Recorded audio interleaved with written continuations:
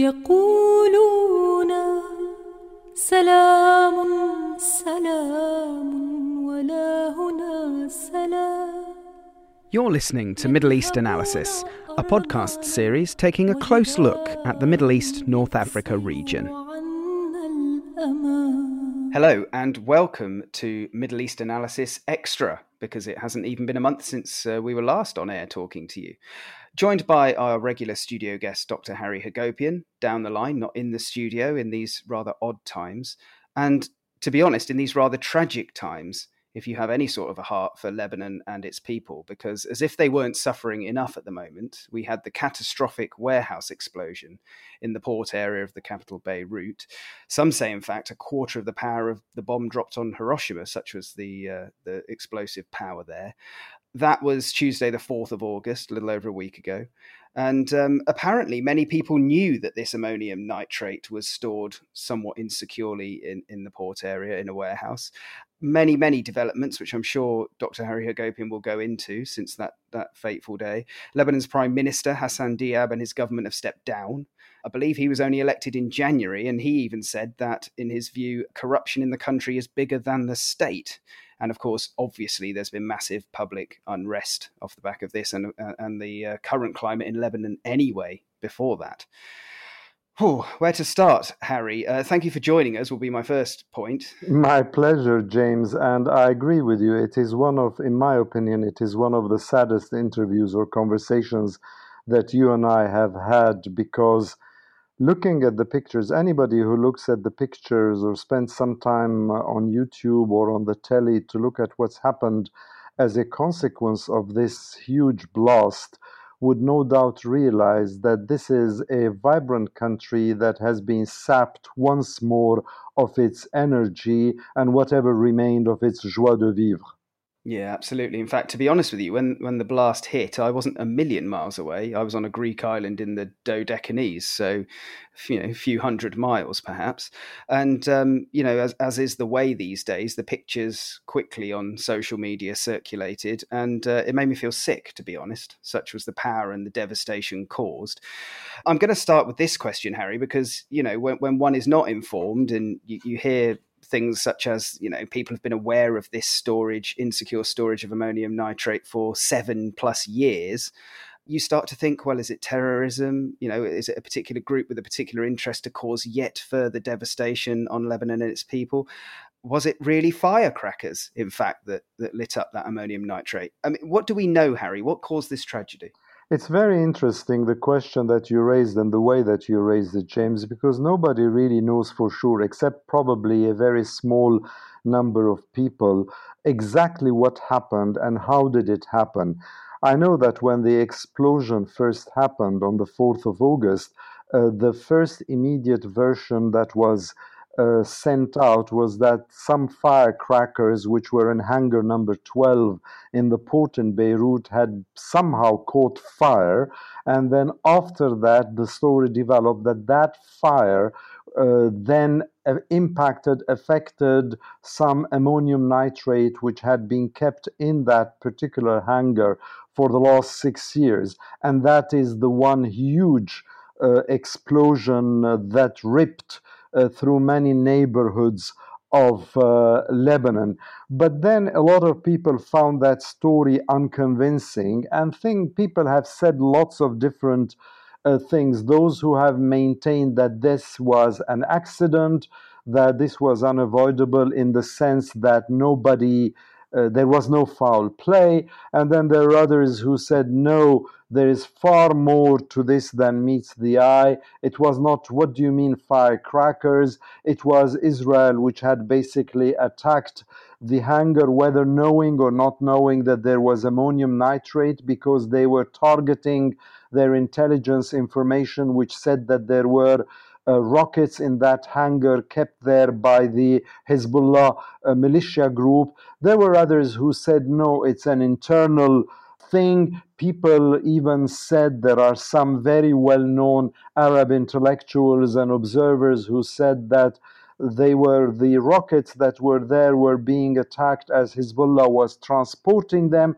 and then the first initial blast of those rockets is what impacted the ammonium nitrate, which in a very sort of stable state is used by many countries as a fertilizer, but once it degrades and becomes combustible, then it can produce this huge explosion.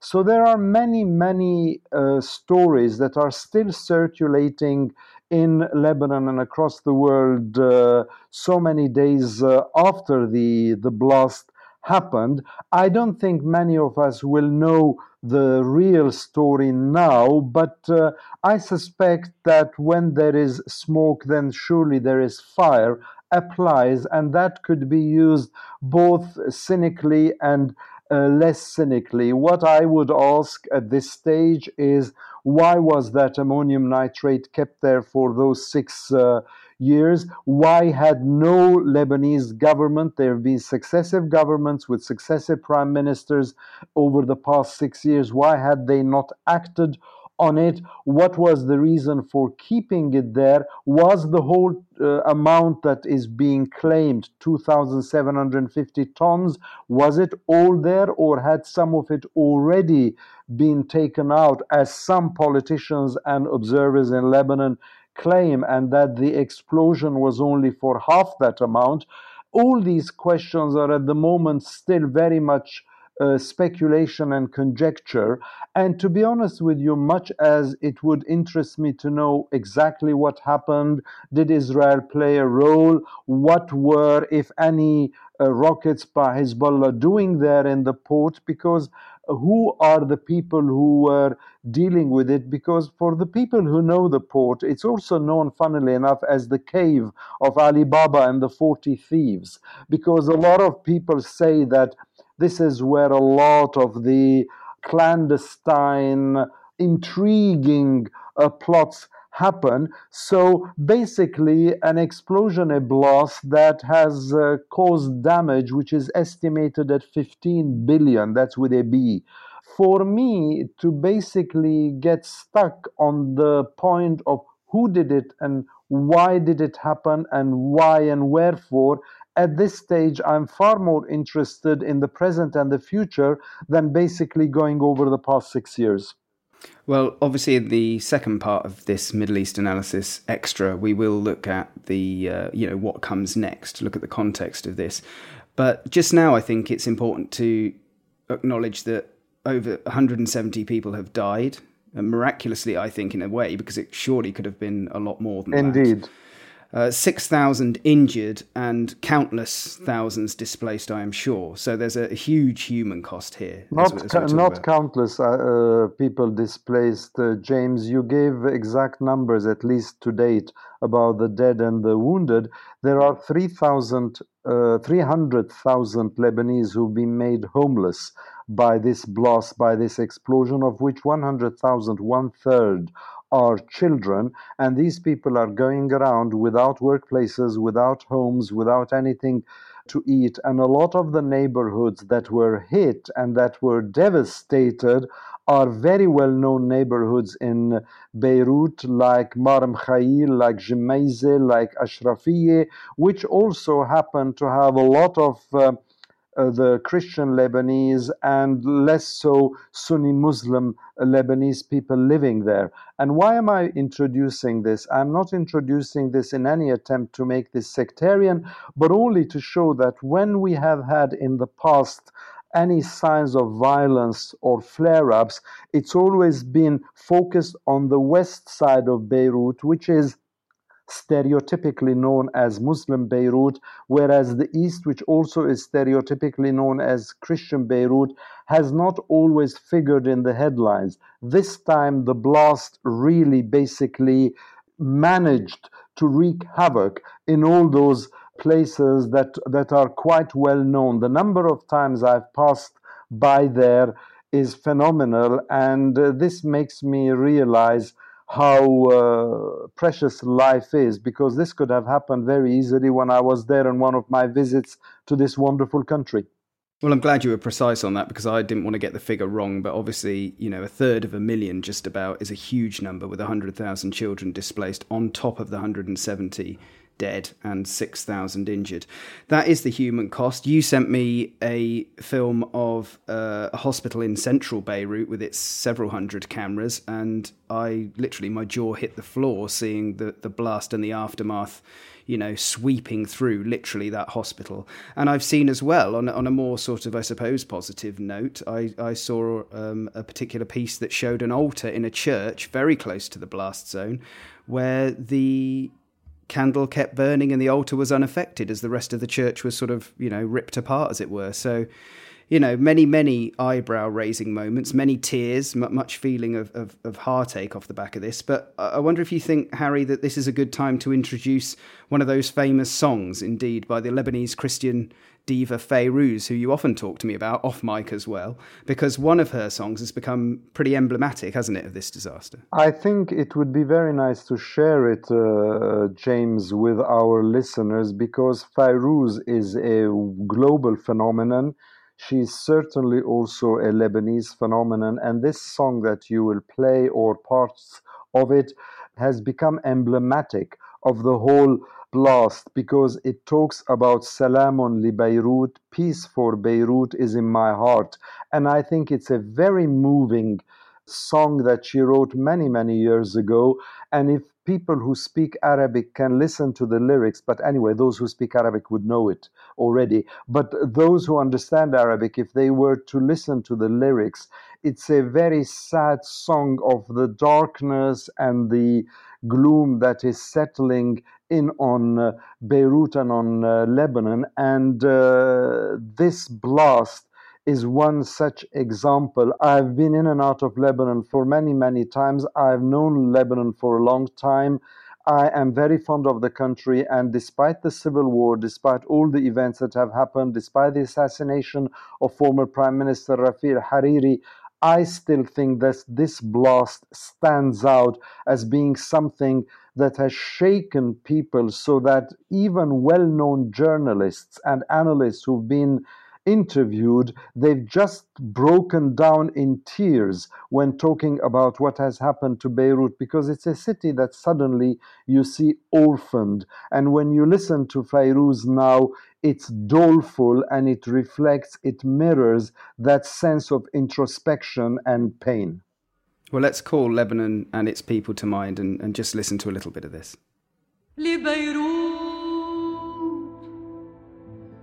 من قلبي سلام لبيروت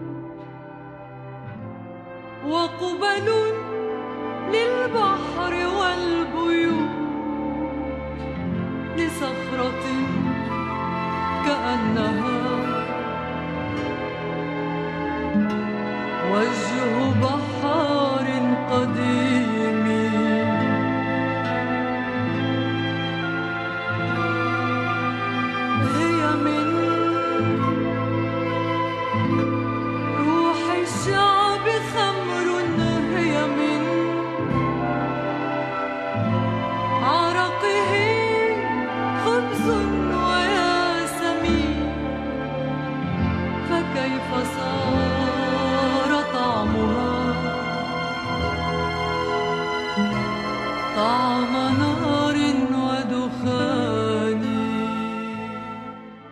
A little excerpt there from Fayrouz, and as you say, doleful and very meaningful in context with this blast.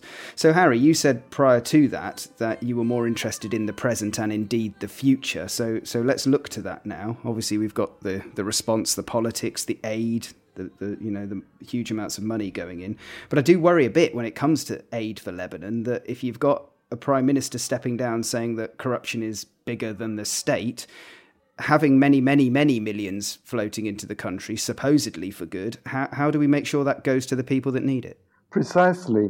I mean, what our listeners should know also, James, is that for many, many decades, Lebanon has been identified with two fault lines. There is one that is the Western camp, and that probably includes the West, Saudi Arabia, and Egypt and others. And then there is another fault line, which is probably the Lebanese alongside Iran and Syria. And when President Macron of France came to Lebanon a couple of days after the explosion, and he basically talked about helping Lebanon. He indirectly also addressed those two fault lines, and in so doing, he also touched upon the fact that the protests that have been going on the streets of Lebanon initially since October of 2019, basically all those protesters who challenged the legitimacy of the government, of the ministers, of all the people who've attempted but clearly failed to run Lebanon, and who said to him time and time again in French and in Arabic, they said, Mr. President, whoever sends money, don't send it to those kleptocrats, don't send it to their cronies, don't send it to the government institutions, because like all other monies that have come into the country, they will disappear. And in a sense, this is the big question, because you have those two fault lines, and I believe also, but time will tell whether I'm right or wrong, there are other new fault lines that are actually forming. For instance, it's very interesting to me that Turkey has hinted at its interest in helping Lebanon. And of course, there are those who are pro-Turkey and those who are anti-Turkey in Lebanon. So all these things are coming together. And at the moment, the Macron narrative, when he came there, he came a little bit like a savior stepping in to try and save Lebanon from itself. And although his proposal to the Lebanese was never made public, as far as I know, but the narrative was quite clear in that what he wanted to see, and I think in this he is also supported by some other countries, what he wanted to see is a national unity government which brings everybody together, all the different political parties together for a transitional period, so that they would undertake some of the reforms and then have elections for parliament. This, in his opinion, would unblock the monies that were negotiated or pledged for Lebanon previously and recently, so that Lebanon can start the reconstruction of the country.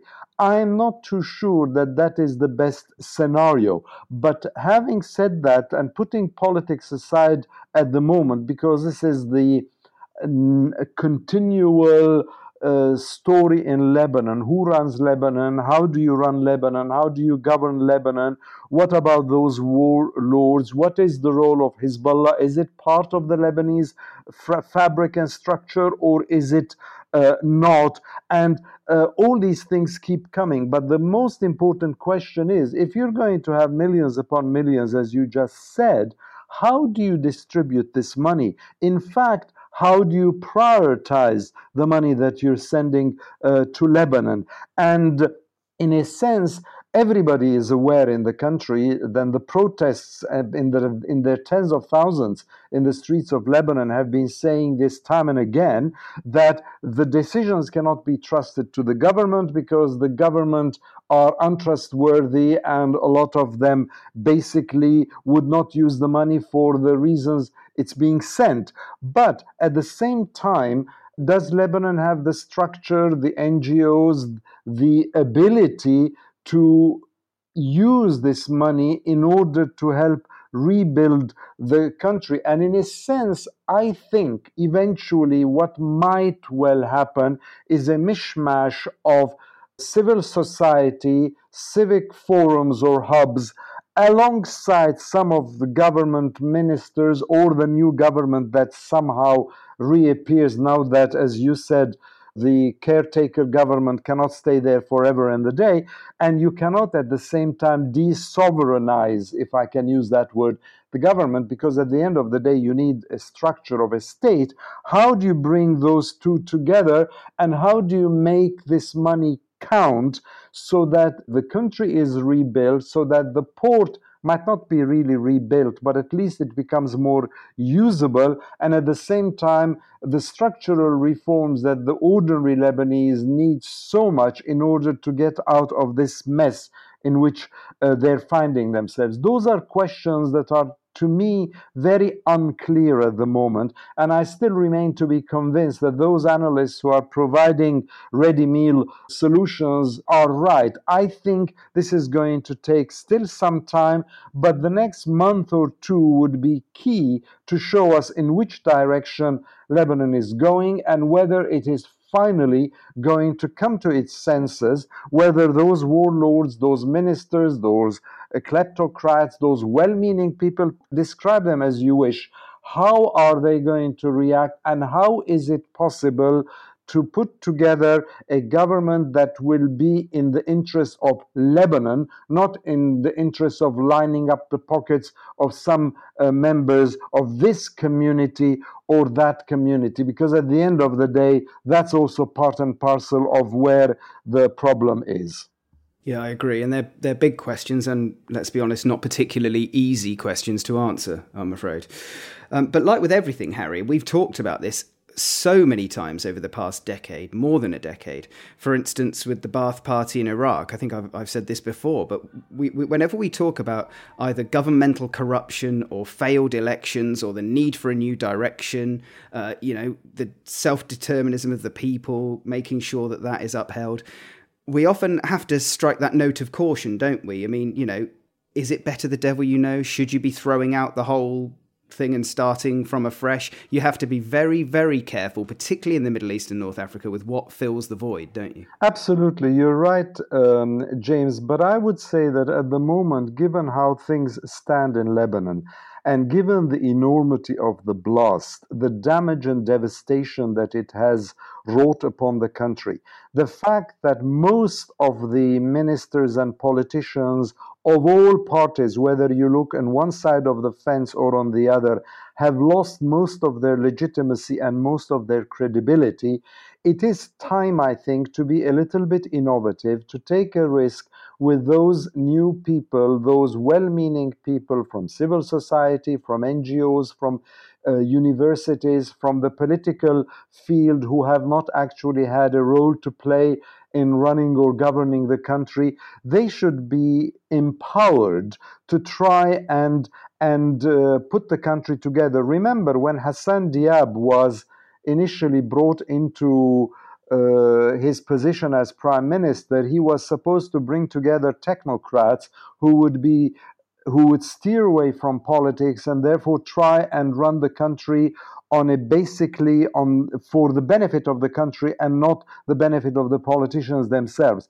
That has failed abysmally because Hassan Diab was basically seen as carrying the label of only one fault line of the two fault lines I've mentioned to you earlier just now. And in a sense, he was not credible, he became irrelevant, he was political window dressing. He's gone now. It is important to take a risk. And this is why when I said, and I was measuring my words, when I said that I'm not 100% in agreement with President Macron's narrative of a national unity government for a transitional period, leading to structural reforms, and then unblocking the CEDRE and EU pledges that will come in their millions to help the country. Why? Because it's been tried and tested all the time. Bringing the old culprits together and putting them together in the same room and saying, you run it, you introduce the structural reforms, you do a transitional period that will take us to an election for the parliament.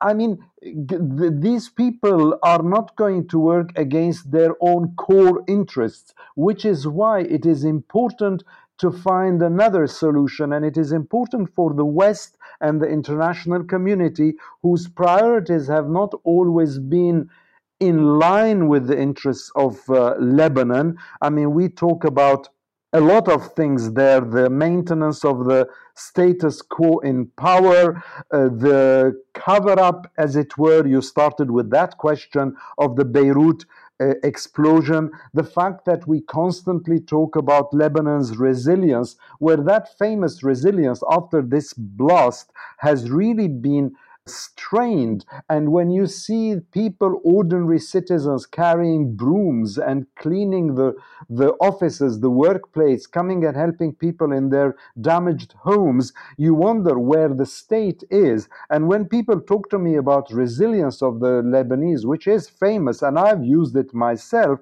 I would also flip that and say, yes, but there is also the resilience of all those politicians and political elites who have refused to let go of power and think of Lebanon as the message, as the country, rather than Lebanon as their own backyard interests. But add to this the oil and gas element now, which has been going on for a while, and you would have thought that Lebanon would have been far more interested in that, given the fact that it's a bankrupt country. Thinking of Israel's role in all of this, the priorities change. And this is why the protesters who came to the streets, who tried to occupy some ministerial departments and parliament, they didn't succeed. But what they were shouting for was revenge, justice, and they kept saying, just leave us alone. Of course, this is not practical also, because at the end of the day, any country needs a structure, whether it's a failed state or a wonderful state. But what it does indicate is that the country has reached a level of desperation where new methods need to be used, rather than keep recycling the old methods in the hope of getting new results. Einstein said it, it's stupidity. I would say that at this stage, for the sake of Lebanon, a country so precious for many of us, and for those people who kept breaking down in tears when I watched them in webinars and in interviews, I think it is time to give Lebanon a chance to stand up on its own feet, rather than cripple it with sectarian interests and cronyism. So the status quo really is impossible to continue with, I think, is kind of what you're saying. That is exactly what I'm saying. Thank you for defining my long paragraph with one sentence, James. Well, it did get, when you were saying that, because I was thinking, with a little bit of reticence, you've got to be careful who you get rid of and so forth. But I think you're right. I think it requires a creative solution, a brave solution. And it is that cockroach principle, isn't it? Just because something or someone is ugly and you don't like the way it behaves and don't like the look of it, doesn't mean it can't survive the absolute worst. So you have to be a bit brave sometimes. Absolutely. And if you're talking so much about the resilience of the ordinary Lebanese people, the men and women of the country, then I think it is time to give them a chance to prove whether they can do what their political representatives and agents have failed to do. And on Friday this week, there is going to be a meeting of the European Union, a virtual meeting, in which the discussions are going to focus on three things: on the Eastern Mediterranean, Greece, Turkey, etc., on Byelorussian and the violence there post the election, but also on Lebanon.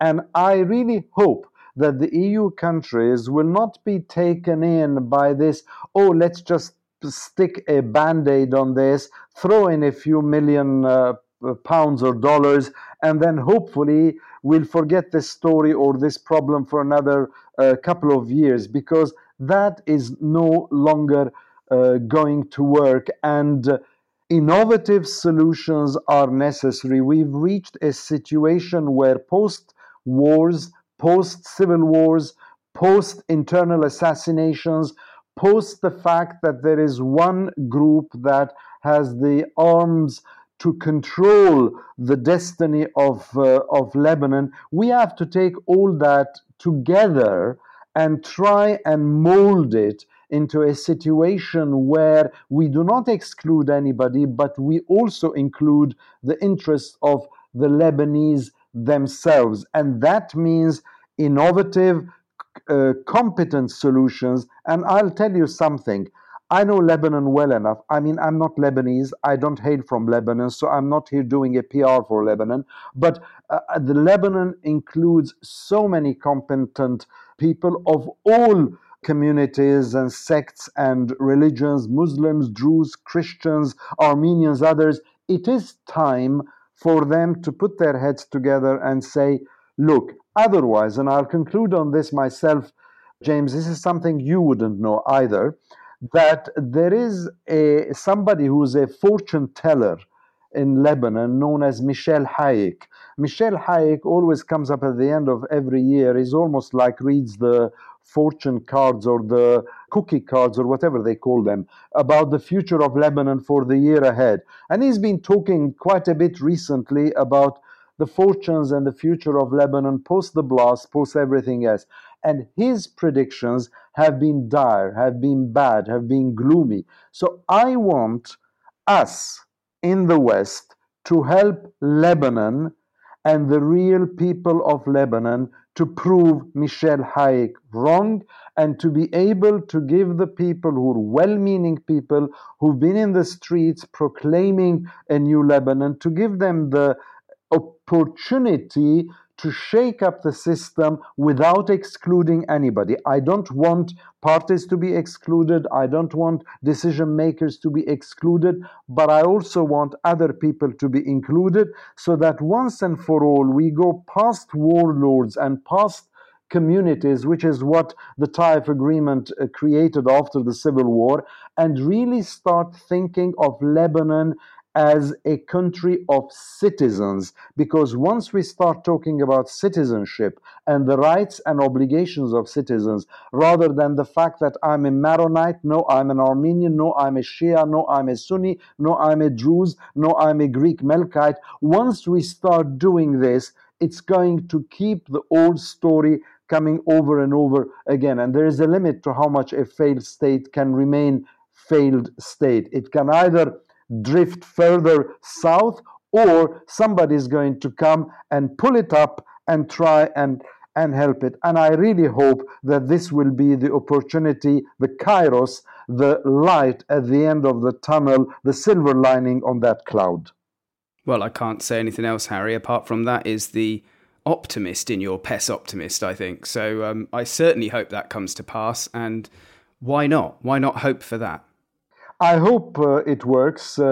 James, you and I have got a decade almost of conversations we've had about the whole Middle East, North Africa and Gulf region, and we have often sort of seesawed between optimism and pessimism, so much so I think that you and I have actually decided optimism is a good way, a safe way of describing the region, because you're almost not taking sides. Whether it works or doesn't work, your optimism covers it.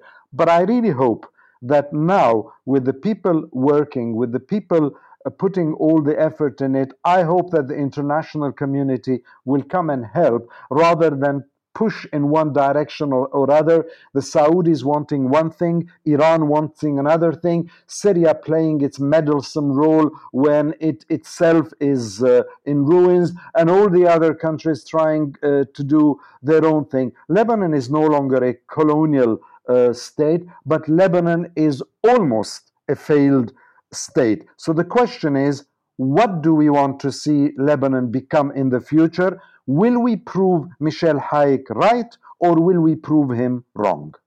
And on that note, Harry, have a decent remainder of the summer, and do come back and talk to us in September. I know you're heading out to the region, various places, so whether we can answer that question or not is a debatable one, but hopefully we can speak again in September. Thank you very much, James. Thank you for this very important conversation you and I have had. And apology, it's more of a monologue at times than a dialogue, but you're kind enough to give me the opportunity to basically put my political ware on the table and, in a sense, hope that something good will come out of it. And thank you also for using Fairuz's Li Beirut in this episode as well. Well, let's listen to a little bit more. Thanks ever so much, Harry.